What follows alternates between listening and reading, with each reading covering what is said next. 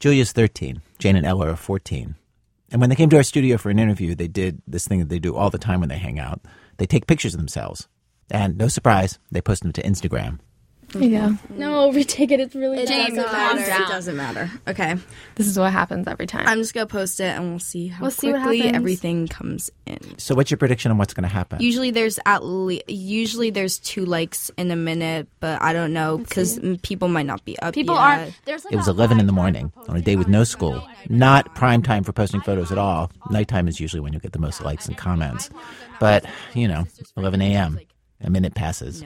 No response to the photo they took in the studio. Usually, if I And then? post around 3 likes. Oh, 3 likes. Some wrote From 3 people. No one's commented yet. One of these is my best friend. Okay, another person liked it. Two people. Okay, we're getting a lot of likes another now. person. How many likes do we have now? 6, I think. Okay, we have 1, 2, 3, Yeah. 4, 5, 6 likes in a minute. That's actually good, Ella.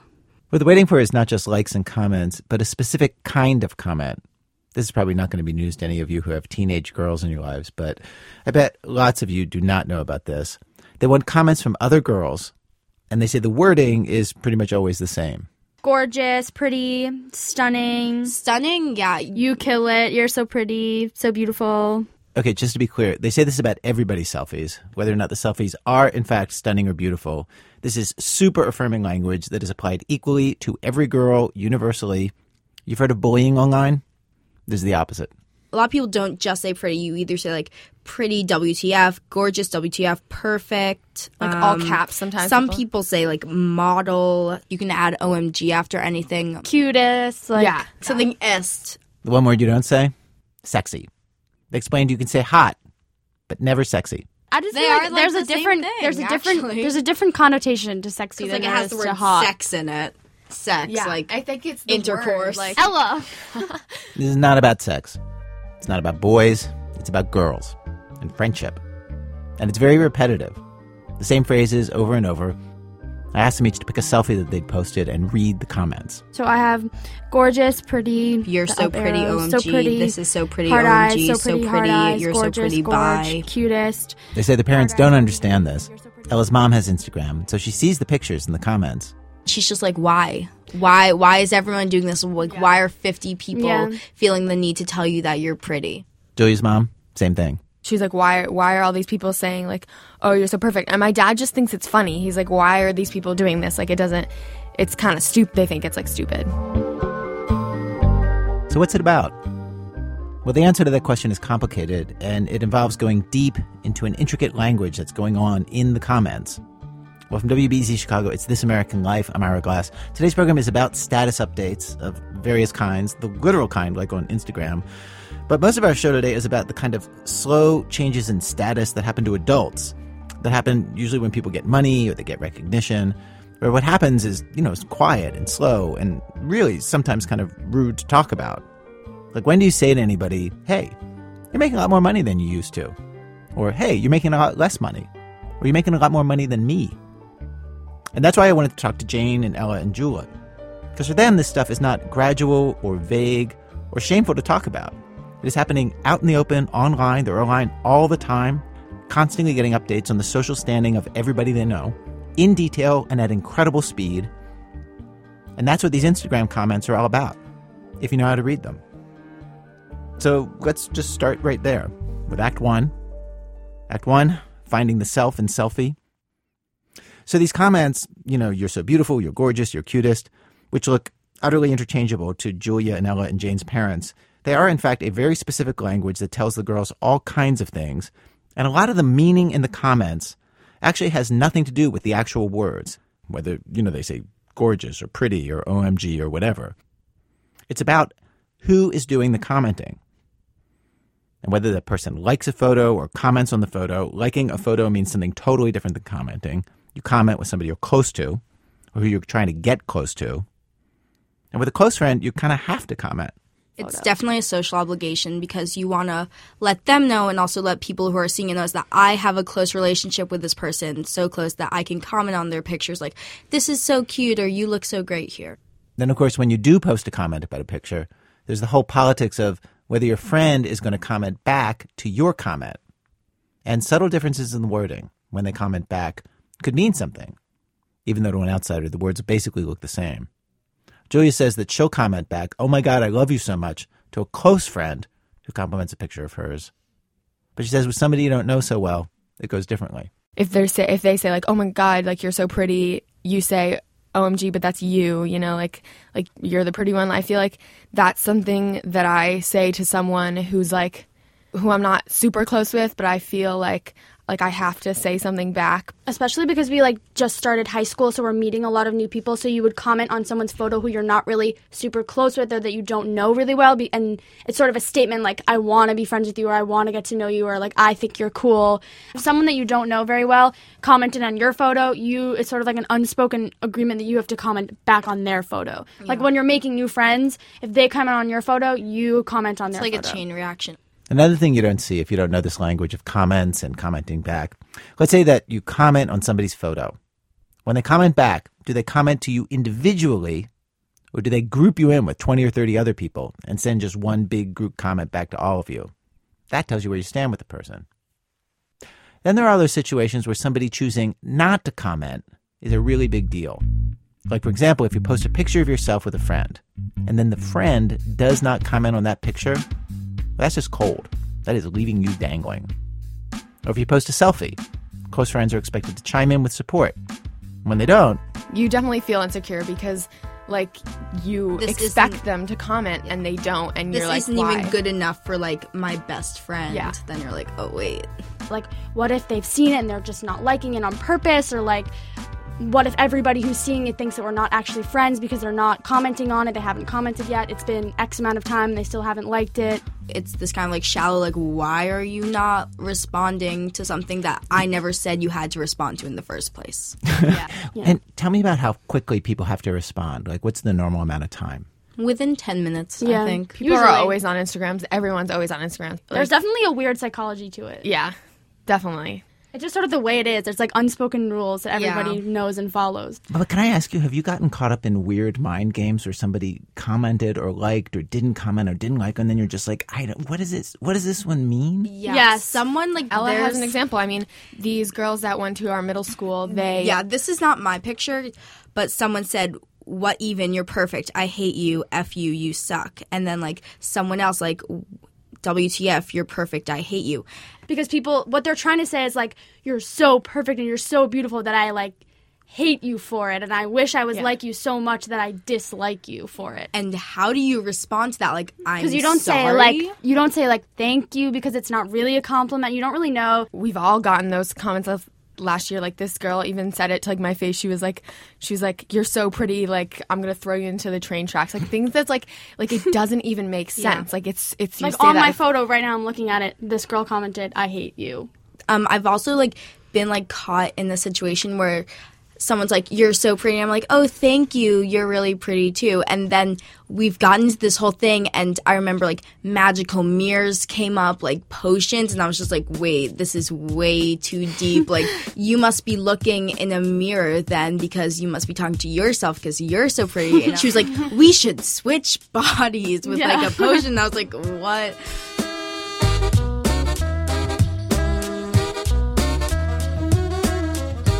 Ella and Julia and Jane say that usually they'll get 130 to 150 likes for any selfie they put up, and anywhere between 30 and 50 comments, which is a good response. And overwhelmingly, these comments are the super positive, "You're so pretty, OMG, you're so cute" kind. And a lot of it is heartfelt. Girls just trying to be good friends to each other. When you see your friend put herself out there, it's nice to tell her she's pretty.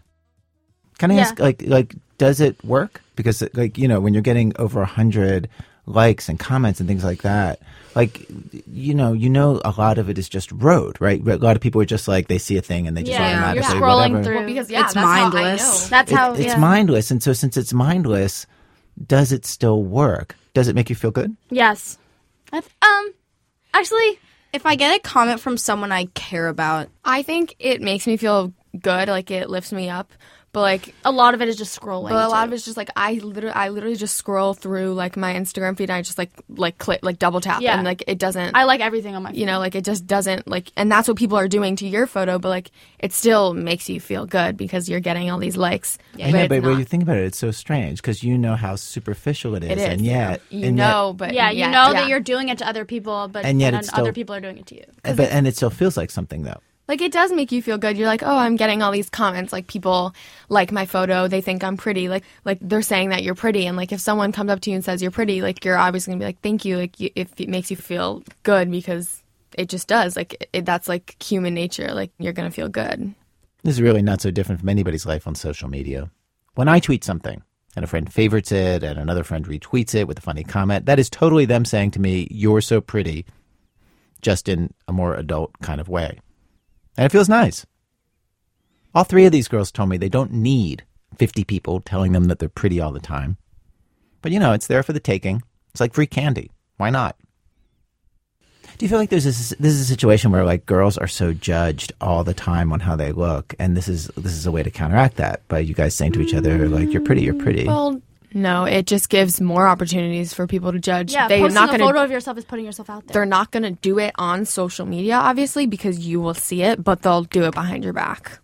When a girl posts an unflattering selfie, or just a selfie that makes her look uncool, other girls will take screenshots to save the image and gossip about it later.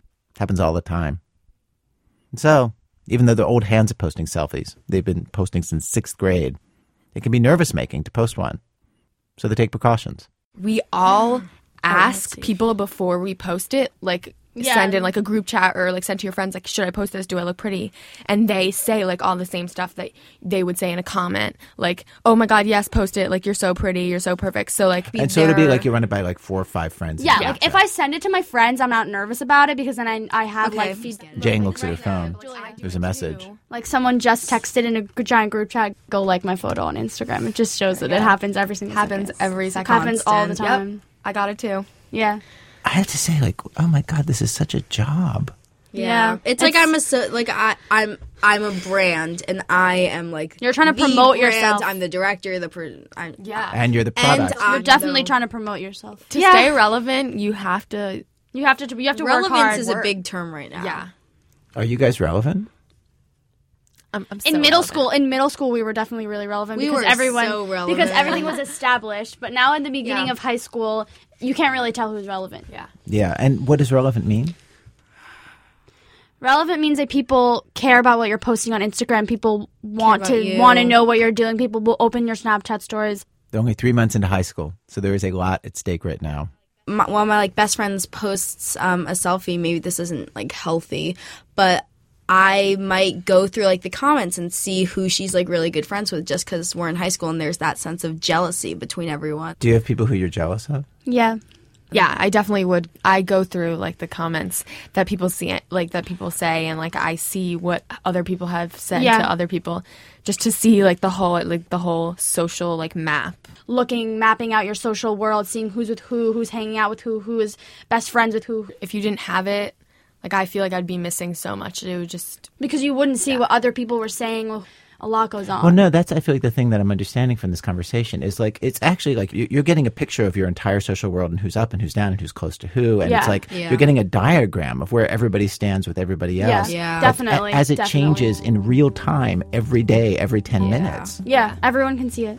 It's crazy. you see these comments, you screenshot them, you show them to your friends. Yeah, at I will school, like- screenshot things and be like, "Look what she said. Yeah. Look what she said." Like even if it's I didn't know even that if it's these funny. people were close. When did this happen? This is the main thing they get from Instagram, they say.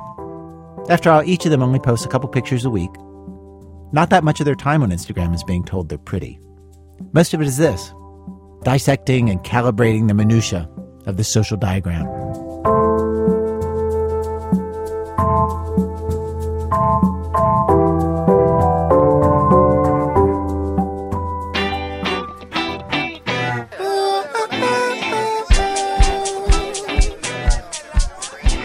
Sometimes you feel insecure. Trust me, babe, I understand. Straight up for real.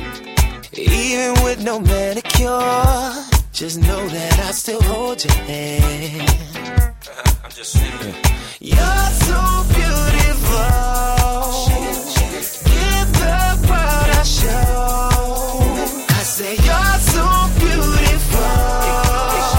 Back to Monomi Tanahashi. Well, our show today is about status updates. And you know, it's weird when a sudden change of status happens to somebody who you're close with. And that's true whether the status goes up or the status goes down. One of our producers, Neil Drumming, is best friends with the writer Ta-Nehisi Coates, who I think a lot of people heard of for the first time a couple of years ago when he wrote this article arguing the case for reparations for Black Americans. But that article was nothing compared to the attention that Ta-Nehisi got when his latest book was published this summer. The book has been on the New York Times bestseller list ever since. He's been interviewed all over the place. He's been called the next James Baldwin. Ta-Nehisi Coates was suddenly famous and rich. And Neil, our coworker, definitely was not. He does fine, but, you know. Anyway, it got Neil thinking. Quick warning, there's some cursing in this story that we bleeped on the radio version of our show. Here on the podcast and the internet, we are unbleeping it. If you're somebody who prefers the bleeped version, maybe you listen to the show with kids, you can find it at our website. One of the weird things about having a famous friend is that even when he's too busy to hang out, he's sort of around all the time. I hadn't seen Ta-Nehisi in a few months, but in the last year or two, it seemed like everyone was reading his work and talking about him. Everyone on the subway, the President of the United States, my ex who texted me out of the blue to see if I could get her into one of his speaking engagements. Everyone. But by July, I was cat-sitting just 15 blocks from Ta-Nehisi's apartment, and he and I still hadn't connected. We tried, but it just didn't work out. I was walking past the newsstand on Broadway thinking I should try texting him again, that I had so much to tell him. And when I looked up, he was right in front of me, his big-ass, disembodied head staring at me from the cover of New York Magazine. By the end of the summer, Ta-Nehisi had turned 40 and moved his family to Paris. He won the MacArthur Genius Award. He was across the ocean and coworkers were congratulating me for him. It's wild having the world talk so much about someone you know and with whom you share so much history. It's exciting and oddly kind of gratifying. I'm happy for him. The thing I'm having trouble with is harder to explain. I know Ta-Nehisi's the same guy, warm, funny, curious, loves comic books. But he's also a famous writer who lives in Paris, accepts prestigious awards in a tuxedo that he owns, and gets shout-outs from Toni Morrison and Jay-Z. He's changing in ways that I'm not, and when people change, they grow apart. And it makes me worry about our friendship. Like when we're making plans. A couple of months ago, Ta-Nehisi, our other buddy Rick, and I were supposed to meet for Sunday brunch at our old West Side haunt, the Half King. The Half King is a pub, not a dive. A respectable pub with good service, good beer, and decent food. The morning of the scheduled meeting, he texted to ask if we could meet at the swanky Hotel Malton instead. His explanation? I'm becoming that dude. Rick was understanding. He joked that since eating in Paris, everything back home must taste like dog food. Ta-Nehisi's response? It's close. Sometimes he ends emails with unnecessary French interpolations of everyday phrases. In this country, we have a word for such behavior. And it's the same word in Ta-Nehisi's newly adopted language. Je suis snob. That's how you say I'm a snob? Je suis snob. Yeah, snob. I gotta get my accent right. Je suis snob. I tease him about becoming a snob, but we've never really talked about it. And so, cautiously, nervously, a couple weeks ago, I asked him if we could. We texted back and forth to set a time when we could sit down. At one point, he suggested that I go through his assistant. Ta-Nehisi was tired from a long day of meetings and signing books, so he and I ended up at the bar of the hotel where he was staying. It's a lavish joint with a rooftop pool deck and big cushioned banquettes in the lounge. We sat up on the mezzanine, overlooking the low-lit bar. Is this the best hotel you ever stayed in? No. I stayed in a good hotel. It's perfectly decent. I got a nice room here. Yeah. How's this feel to you? Does this feel like a nice hotel to you? Ta-Nehisi knew we were here to talk about his snobbery, and he wasted zero time getting into character. He told me a story about the other night when he'd had dinner in the restaurant of this very hotel. And I was sitting at the bar, and the food was okay. It's like one of these okay food restaurants, but it was decent. I was having a good time. And there was a couple, like, down the bar, and they ordered this big-ass thing of oysters. It might have been 24 oysters. It was huge. Ta-Nehisi was fine with that. He loves oysters. It was what happened next that offended him. Then the bartender started making drinks, right? And he makes the woman a sangria, and the other dude some sweet something, some red sweet something or other that no one should ever drink. And he took it over them, and I was like, you're going to drink sangria and eat oysters? Like, we're doing this now? Like, this is a thing you're going to do? Oh, come on. Come Well, just order the high C. Get the Capri Sun. Just get the Capri Sun with your oysters. You see, this is what I'm talking about.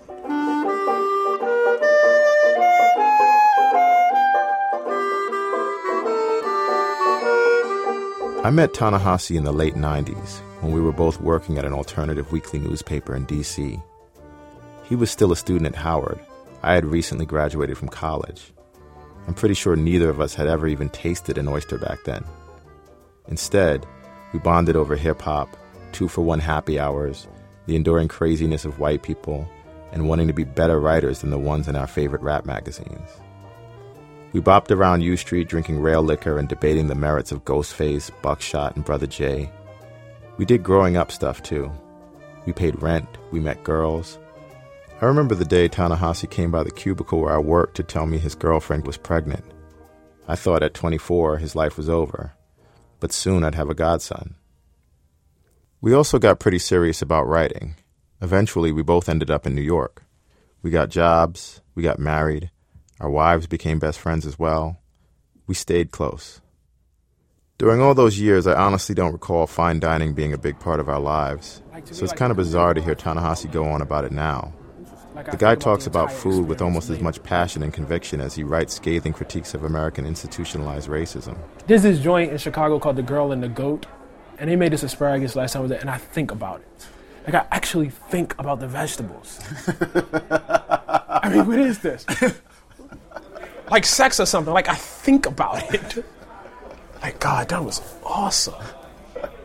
That was great. I can't imagine feeling so strongly about vegetables. But we're laughing and drinking adult beverages. This is fun and kind of familiar. You know what this makes me think of? What? The New Year's Eve parties at the place you used to live in Brooklyn. In Brooklyn, Yeah. Was it Flatbush?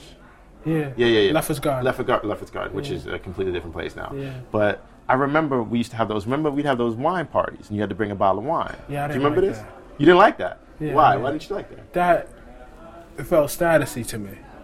Really? I mean, what are we doing? We're tasting wine and doing I mean, what? But remember, what it was is like this? you could bring. Everybody bought kind of cheap wine. I People were mean, just. and so then now we're getting to why one wouldn't like it. So we're like swapping cheap wine. Like, what are we doing? Are we just? It just so. I think like my read on that was, are we doing this just to say we're the kind of Negroes that eat cheese and drink wine? So there was a point where we didn't go like really nice places, right? Yeah, of course not. I mean, remember, We like, used to go to like Lucky Burger. yeah, we just get. Isn't it called Lucky's? Isn't that what it's called? Yeah, the joint on the Like by 50 something? DCI. It's like Hell's We used to Kitchen? go there a lot. We used to get burgers a lot. I mean, okay, listen, I've known you, what, 19 years, 20 years? Long time. The majority of that time we ate wings and burgers. Right. Pretty much the majority of that time. And I did eat that stuff, didn't I? Yes. And I was fine. Yeah, all the time. So what happened? This is the reason that you're sitting here, as I'm asking you. Okay, well, this is the question. Well, I made more money, right? Yes. That's obvious. I mean, that is, how much would you attribute that to that? A lot. Yeah. Was that ever uncomfortable for you? The money's uncomfortable. Yeah. The money's uncomfortable. Why is the money uncomfortable? Because you have the money, but like in your mind, you haven't changed. Like you still rock a hoodie. Yeah. The food is not uncomfortable. Food feels like some bringing to fruition of something that was always there. Maybe it is bringing to fruition something that was already there. Ta-Nehisi was always a little picky about what kind of beer he drank, and he'd get anxious whenever his hair got a little bushy, even back in the broke DC days when a regular haircut was an extravagance. I started to wonder if maybe there'd been snobbiness under the surface all along and I just missed it.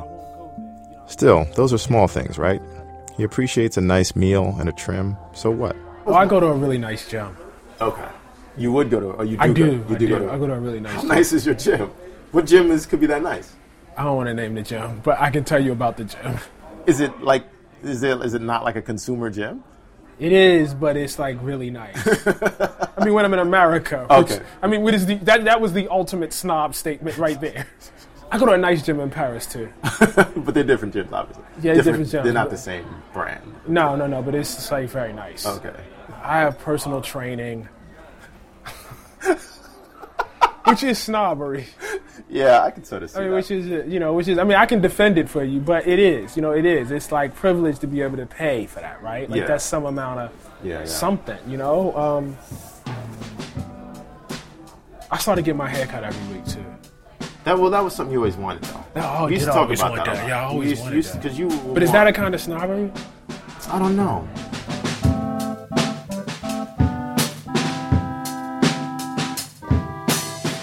I think I'm a snob, but I don't think I'm bougie.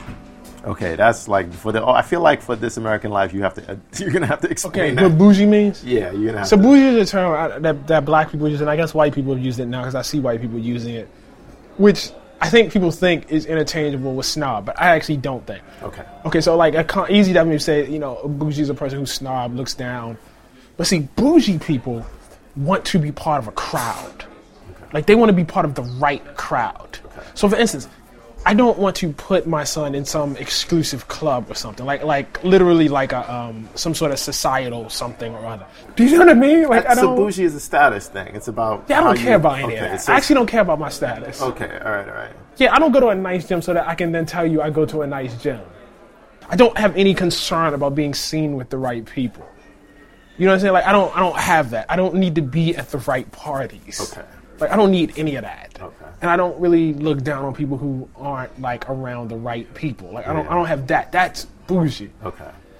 Snobbery to me is, like, about, like, things. And not about people at all. In fact, it's much worse than bougie. Maybe Ta-Nehisi doesn't care about being with the right people. I've seen him blow off invitations to hang out with TV stars and dodge the attention of world-famous rappers. But he does move in elite circles these days. Hanging out with Michael Chabon, collaborating with David Simon, lunches with David Remnick. For the record, that's a Pulitzer Prize-winning author, the creator of The Wire, and the editor of The New Yorker. Me, I work out at home, I cut my own hair, and I definitely prefer burgers to oysters. And that's cool. This isn't about envy for me. I don't feel jealous. I've thought about it, and it's not that. But it does feel weird, and I'm not sure why. And I just kind of want him to understand that. I guess in some ways I have, like, fretted that, like, maybe we were losing pace with each other. Like, I was kind of like... For food? No, but the food goes with a lot of other things. It's like, it's not just the food, but it's like thinking that, it's like maybe like lifestyle stuff. What else was I doing? I don't know, like... Going to France? Staying in Chabon's house, like stuff like that. Just having these experiences that seem like... I mean, these are people, but it didn't... I don't think I'll change, actually.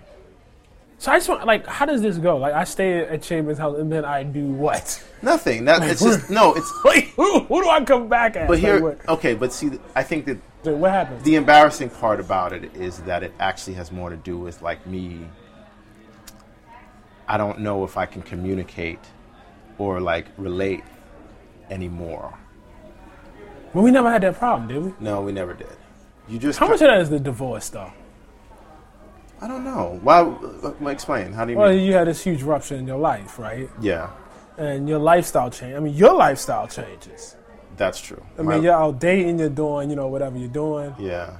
Things did get a little crazy for me after my divorce a couple years ago, more so than I like to admit. But it hadn't occurred to me that he would think I was the one who had changed, that might be the reason for the distance between us. And after the divorce, Ta-Nehisi did keep reaching out. He'd call to talk about writing or to get feedback on what he was working on, which was always kind of confusing to me. I have to admit, I'm kind of like, well, you could also call David Simon or any of these people who you have on speed dial. Yeah, but my friends haven't really changed. You know that? Why would I call them? First of all, they're not smarter than you. Like, I'm not trying to fly. Like, they're not. There's no evidence that they're smarter than you. Like, the fact that they've gotten more, or had more accolades, it doesn't mean they're smarter than you.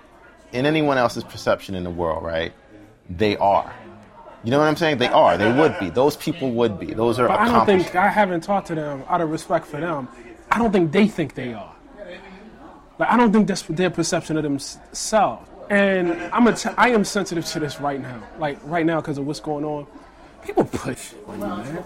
They put shit on you. Well, the world talks about you in a certain way, and it becomes very easy to confuse what everyone says about you with how you actually think of yourself. I think it was wanting to feel like we're still on the same level, which it's not an intellectual thing as much as it is like, it is an intellectual thing because our friendship is intellectual. Our friendship is heartfelt and true, but also like the way we come up is ideas. Like you and I have a kinship of ideas. You, me, and Rick, and we've always had that. And so when I feel, like having an intellectual disparity makes that friendship feel tenuous to me. I think I was afraid to say that to you because I was afraid that would actually upset the friendship. I don't know, man. Like the other part of that is it's just not. I'm happy to be at the Atlantic. I'm happy that this book got published. I gotta tell you, all the other shit don't make me very happy. Okay, now this is probably not for the tape, but this is some shit I thought of, and it really hit me this weekend or last weekend, is I realized that I was doing a lot of like intellectual gymnastics in my head about how I felt about us, and I realized I've seen you a bunch of times since then, and you're going through something, and I'm not asking you if you're okay, and I haven't asked you, like, if you're okay. No, I'm not okay. And that's the thing that hit me like literally like this weekend. I was like, wait a minute, I've been really selfish about this. No, that's all right. No, I'm not. I mean, I don't. Look at this shit. I was in Kalamazoo, Michigan. Look at this shit. Okay, so for the tape, just for the record, I'm looking at a billboard of Ta-Nehisi Coates. That's a young picture. You're like 12 in that picture, though. No, it was when they took it when I first got to the Atlantic. Oh, okay. So this is a picture of Maybe a young Ta-Nehisi Coates 33. hanging over a freeway in Kalamazoo, Michigan. Ta-Nehisi Coates, November 3rd, Miller Auditorium. Holy shit. Can you imagine walking down the street and seeing that? Okay, so what's the good in that? What's the good in that? What's the bad in that? I mean, the good in that is that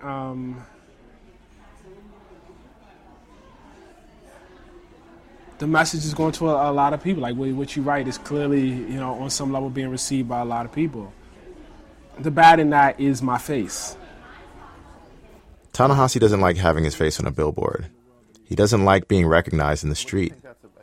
I know the guy. I don't have many people in my life I know as well as him. He's never wanted to be famous or celebrated. In that way, he's right, he hasn't changed. He and I talked for 2 more hours, and it felt like it always has. But we've lost a lot of the other stuff, the stuff that makes most friendships work. We don't go to the same parties or eat in the same restaurants. We don't share as many friends. He's raising a kid, and I just quit Tinder. We don't even live in the same country. Without all of that, what we have left feels more delicate. So now I have another worry. I worry that the conversation that I just forced us to have, where I made such a big deal out of our differences, has in some way screwed with that friendship even more.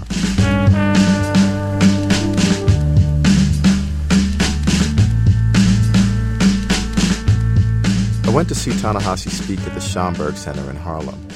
It was the first time I'd been to one of his public appearances in a very long time. The line outside was around the corner, and when the audience was let in, they spilled over into a different room. 9,000 people had RSVP'd for 350 seats. Ta-Nehisi was engaging and provocative on stage. I felt proud. He was nice on the mic, and the crowd loved him. It's very, very important to me that I remember to go back to that and not enroll myself in my own dream. I've been thinking about it. Afterwards, I waited outside the green room with Ta-Nehisi's wife and a handful of his friends, some from his Howard days. Celebrities like Common and Usher were there as well, pressing to get backstage to meet him. I chatted with his son Samari, my godson, about how he was liking Paris. He was having girl trouble. Like his dad used to, I joked. We had dinner reservations at Red Rooster in Harlem, but it was live jazz night, and they wanted us to pay to be quiet. Ta-Nehisi wasn't having it. Later, he'd say the joint was bougie. So we went down the street to Sylvia's and had a great time. You gotta go, babe. Bye, guys. All right. Bye. Talk to you. Hey, man, thanks for hanging, man. Of course, man. You had a good time? Yeah, of course. Okay. Man. All right, cool. Okay. All right, let me give you a quick hug. Yes. It was good seeing you. Oh, wow. Catch you soon, brother. All right, man. Let me know when you get back. Ta-Nehisi climbed into a black SUV, went back to his hotel, and hopped on a plane the next morning. I stood on the street fumbling with my recorder. For some reason, it took me a really long time to figure out how to turn it off. Then I headed home to Brooklyn. I don't know what's going to happen next.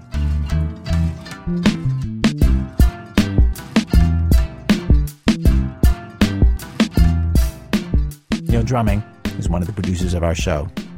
Coming up, an entire town gets a status update, and they are not super stoked about it.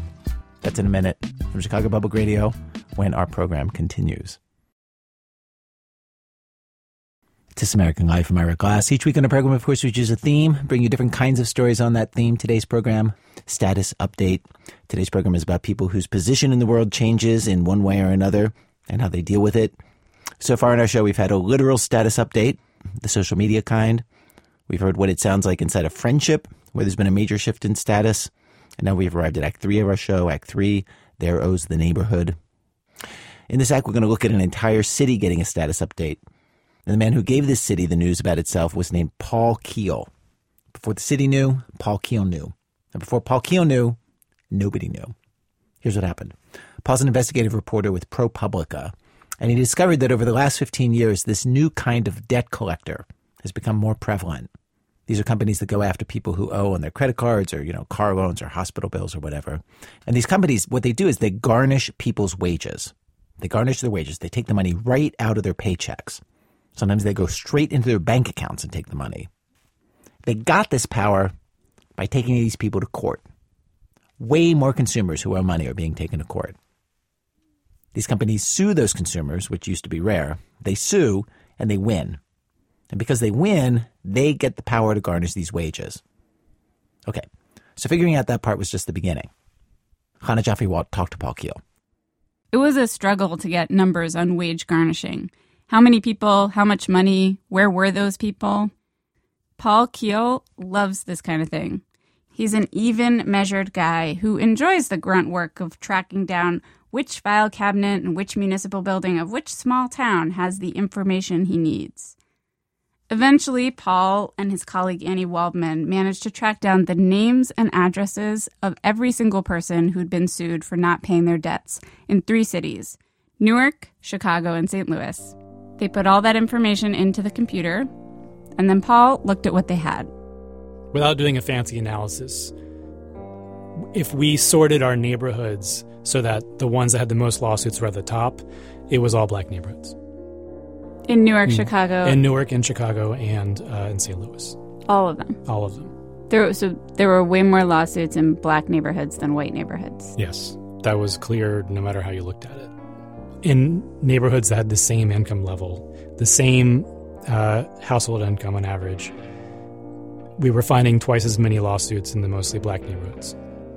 And then it was a real question of why.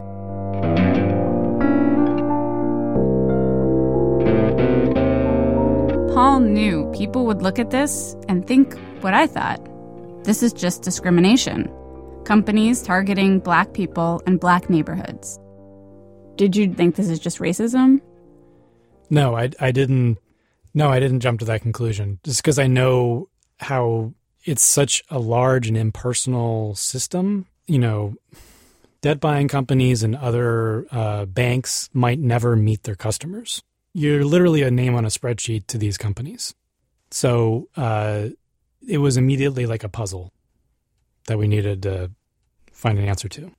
Paul's first clue to the answer came when he went to a place called Jennings, Missouri. Jennings is a suburb of St. Louis, home to an astonishing amount of wage garnishing. And Jennings is where Paul met Corey Winfield. Oh, my God. Okay, so like an example. Corey was the first person to show Paul her paycheck. She works for a brokerage services firm in St. Louis. I just got paid Friday. And my check is usually gross around $1,100, $1,200, something like that. But when I got paid Friday, I had $691 on my check. My rent is $750. Here's how this happened. Corey was married, 4 kids, and a neat brick bungalow under a shady tree with a patch of grass just large enough to be called a lawn. She had a mortgage on that brick bungalow, and she had a van she bought in 2009 for $8,000. The loan on that van is the one that got her in trouble. That's the loan Corey's now paying for out of her paycheck. So the lender in this case was Midwest Acceptance, which is like a St. Louis-based, mostly subprime auto loan company. Midwest Acceptance. Midwest Acceptance, yes. Subprime meaning high interest rate, really high, 30%. In 2010, Corey stopped paying the car loan. And she stopped paying it for a bunch of reasons. Her husband left, so she had to carry the car loan and the mortgage on the brick bungalow with the small patch of grass all by herself. Also, Corey's stepfather died. She got a new boyfriend. Her boyfriend was killed. She took a brief absence from work. One of her dogs died. She describes herself at this time as very distracted. So I wasn't keeping up with court dates. I wasn't paying attention to the notices they were sending in the mail. And they were sending lots of notices. They were calling, too. Midwest Acceptance. They'd be like, when are you going to be in to make a payment? I'll be in on my next pay period. Well, we need you to come in before then. You're going to have to do something. You don't got a grandma you can call. You don't got a mama you can call. And little stuff like that.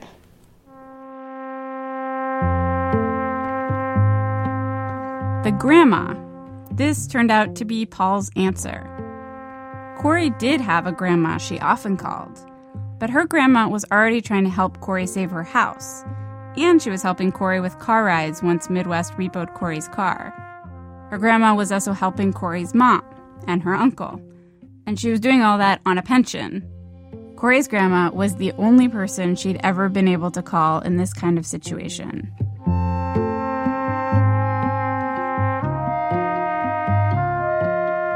If you ask people, could you borrow $3,000 from a friend or family member in an emergency? White people are much more likely to say yes. Poor whites, a white person living in abject poverty, has roughly the same ability to borrow $3,000 in an emergency as a middle-class black person. That's according to the largest national survey of consumer finance. If you compare Jennings, where Corey was, to white towns where people make the same amount of money, in that income bracket, whites on average have 5 times the wealth as black households. So, but wealth meaning home ownership and savings and investments and it's like all of everything that you have that you could turn into money, whether it be equity in your home or your car or whatever. It was right in front of me. So if people in the same income level have 5 times the wealth, it seems very credible that that would have a major impact on whether they're able to deal with a debt. That to me is the answer is right there. You're asking me like, well, is this because of discrimination? And we don't have direct evidence that these suits are happening more often in black communities because of discrimination, but the racial wealth gap is definitely because of discrimination. So why do we have a racial wealth gap? Because we had centuries of racist public policy, and even in the 20th century, blacks were prevented from buying homes in certain areas, and there were a lot of policies that helped whites build wealth at the same time that they were preventing blacks from doing that. So it's a wealth gap that was fostered by racist policy, which we really haven't recovered from because wealth takes time to build over generations. Paul knew all of this before he started looking into wage garnishing. He knew this history, from Jim Crow laws all the way up through restrictive covenants in housing. He knew the data. But it wasn't until Corey that he considered it the answer to his puzzle, which is interesting. The wealth gap is such a basic, old fact about America, but it's become a saggy, meaningless phrase. The widening wealth gap, how to narrow the wealth gap. It's kind of an abstract concept. And this is what it looks like. Right. Yeah. And so this is one good illustration of that. So I'm standing on a street in the middle of Jennings, not too far from the high school. Paul found himself in a peculiar situation. He had a detailed spreadsheet with addresses listing everyone who hasn't paid their debts, how much they owed, and for what. Basically, he had a map of the neighborhood he was standing in that included intimate details about people's financial lives. About half the homes on this block have had a lawsuit against them. On some blocks, it was every other house. Sometimes there were a few in just one house. It was a social map of the neighborhood that was the opposite of the carefully curated status updates you usually see. What Paul could see was something real and messy. What was going on with people's finances? And he wondered, if you live here, do you just know about this? Or do you actually need to see the map to picture it? There's a street, there's a house at the end here. How did you get my name? Is it... It's court records. Okay. So they are public. They are public, yeah. Mm-hmm. And this woman, Deborah, had been sued for money she owed the Metropolitan Sewer District. But she did not know that they'd sued her next-door neighbor, too. Up the street and around the corner, Paul finds a block party going on. He sees a guy barbecuing in front of his house, and he knows this guy was sued, too. But the guy doesn't feel like talking about it. The next few people did talk to Paul about it, and the disruption that led to them being sued. A health incident, a family issue. For LaTanya Graves, it was when she lost her job. At the time, I was just trying to get back on my feet. I was laid off from Western Union. And how they had no one to call who could help. Well, I would say, did you know, that there's essentially one lawsuit for every 4 people? And they would say, no, I didn't know that. All these suits on this block. Oh, on this block? Wow. This is a neighborhood where 1 in 4 people had been sued, and nobody knows that they're not the only one. Definitely nobody knew. Definitely nobody knew the numbers, and definitely there was universal surprise at how prevalent it was.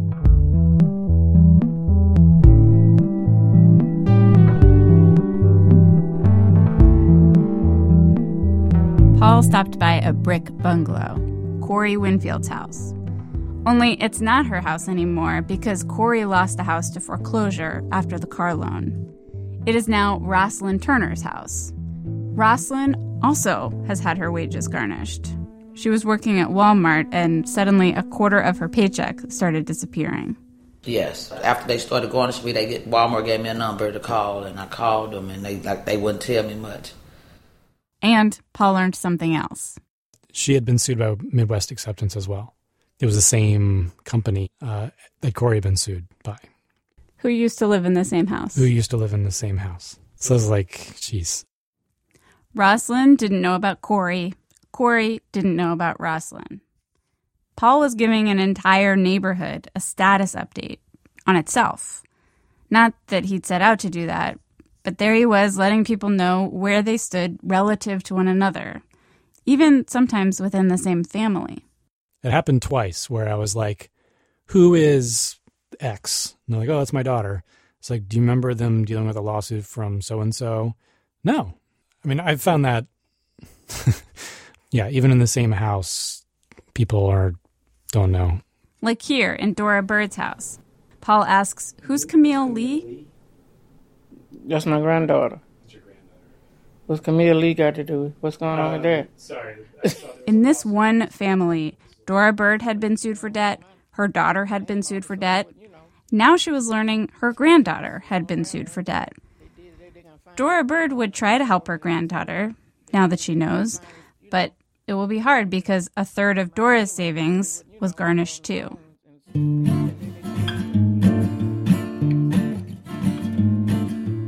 On his last day in Jennings, Paul stopped by a brick house with 3 lawsuits. Yeah, so I went in and knocked on the door, and a woman answered the second time we tried. Miranda Jones. She welcomed him in. We went around her backyard. Then I learned that she's a councilwoman.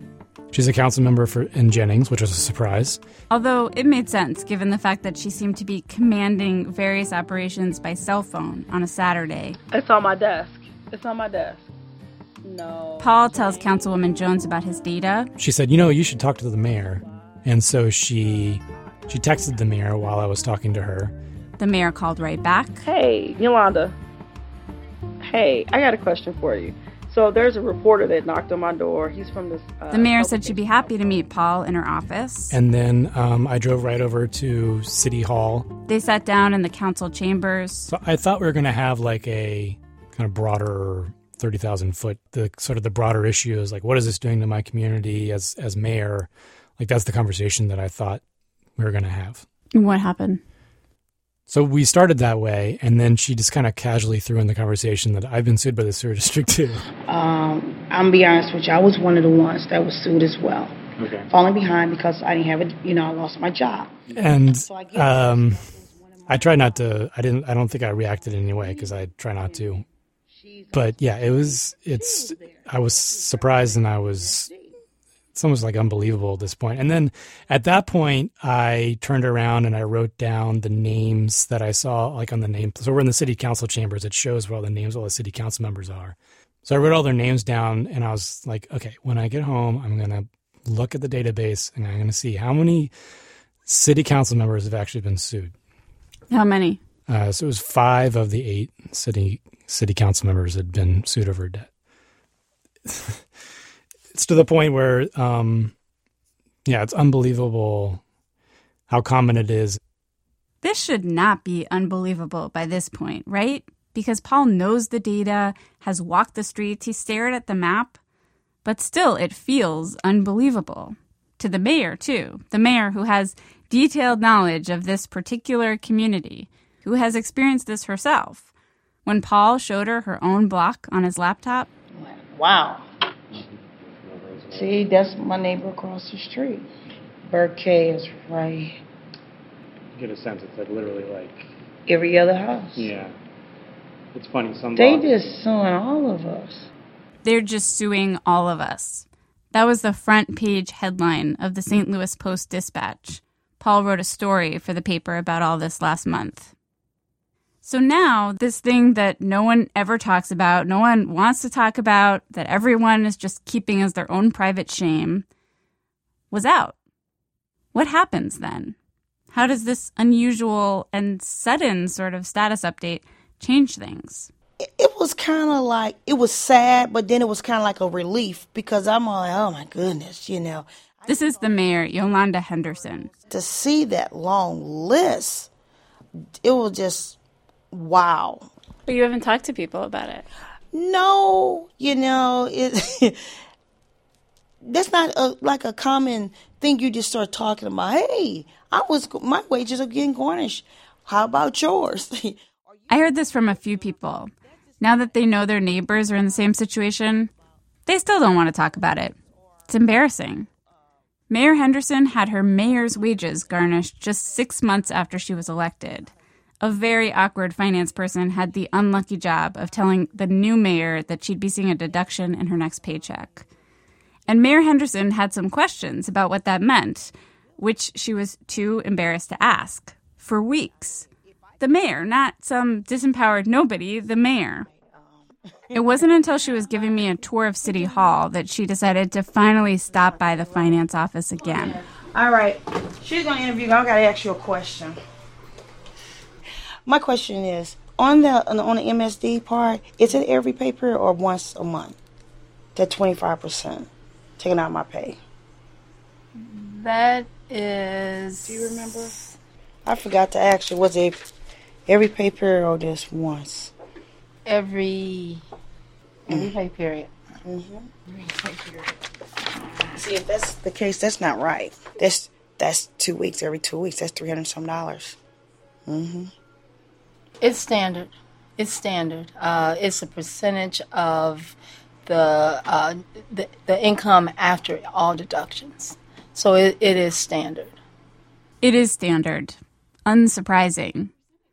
That was actually the most consistent reason people gave for why they don't talk about this. It wasn't that surprising. They did find it surprising when they learned how many of their neighbors had been garnished. But then, just a few minutes later, it stopped feeling surprising. They already knew everyone around them had very little to draw on. It wasn't really a status update. It was just status quo.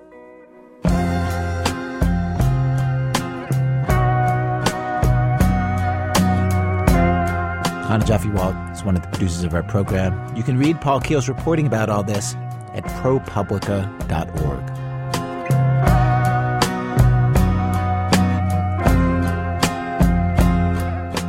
Act 4, 76-year-old quarterback throws Hail Mary pass.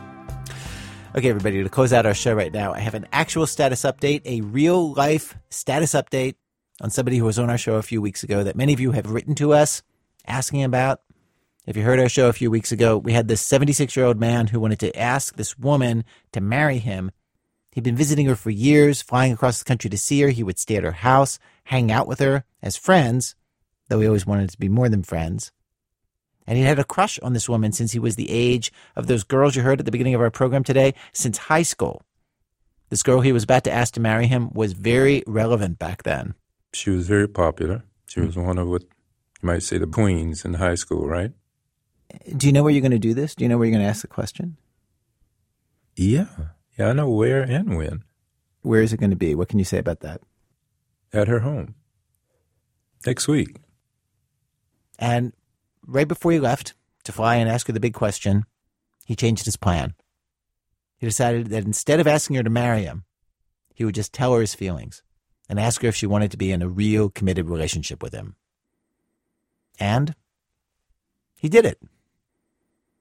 And okay, I'm just going to cut to the chase. She turned him down. Turned him down flat. No interest at all. She'd been married for 50 years. She didn't want it again with him or anybody. Her life was full of friends.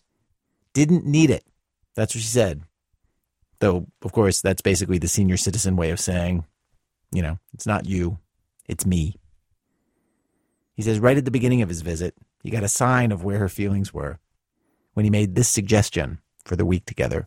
I said, the one thing I would like to do is to sit down, eat the evening, if you didn't mind, by just dancing together, closing the evening down with maybe just 15 minutes or so of dancing. She didn't agree to that.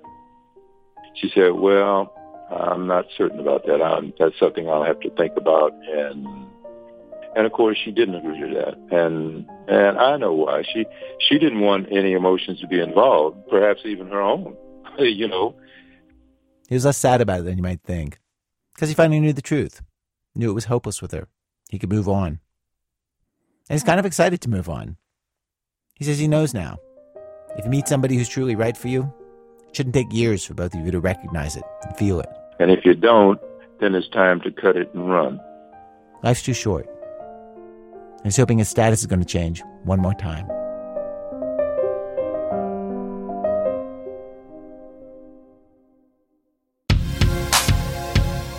Yeah. This is for all the Facebook members. Log on, sign in. Let me check all my friends. I could update your status. Our program is produced today by Hannah Jaffe-Walt, with Zoe Chase, Sean Cold, Neil Drumming, Stephanie Fu, Nikki Meek, Jonathan Menjivar, Robin Semi, and Alyssa Shipp, and Nancy Updike. Our senior producer is Brian Reed. Our editor is Joe Lovell. Julie Snyder is our editorial consultant. Our technical director is Matt Tierney. Production help from Lily Sullivan. Seth Lind is our operations director. Emily Condon's our production manager. Elise Bergerson's our business operations manager. Elna Baker scout stories for our show. Kimberly Henderson is our office coordinator. Research help from Christopher Swatala. Music help today from Damian Gray, from Rob Geddes. Special thanks today to Annie Waldman, Tracy Weber, Jacob Goldstein, Ricardo Gutierrez, and Lila Margolis. This American Life is delivered to public radio stations by PRX, the Public Radio Exchange. Our website, thisamericanlife.org. Thanks, as always, to our program's co-founder, Mr. Troy Malatia, who looks into the bathroom mirror every single morning of every single day and says, "You're so pretty, like, I'm going to throw you into the train tracks." I'm Ira Glass. Back next week with more stories of This American Life.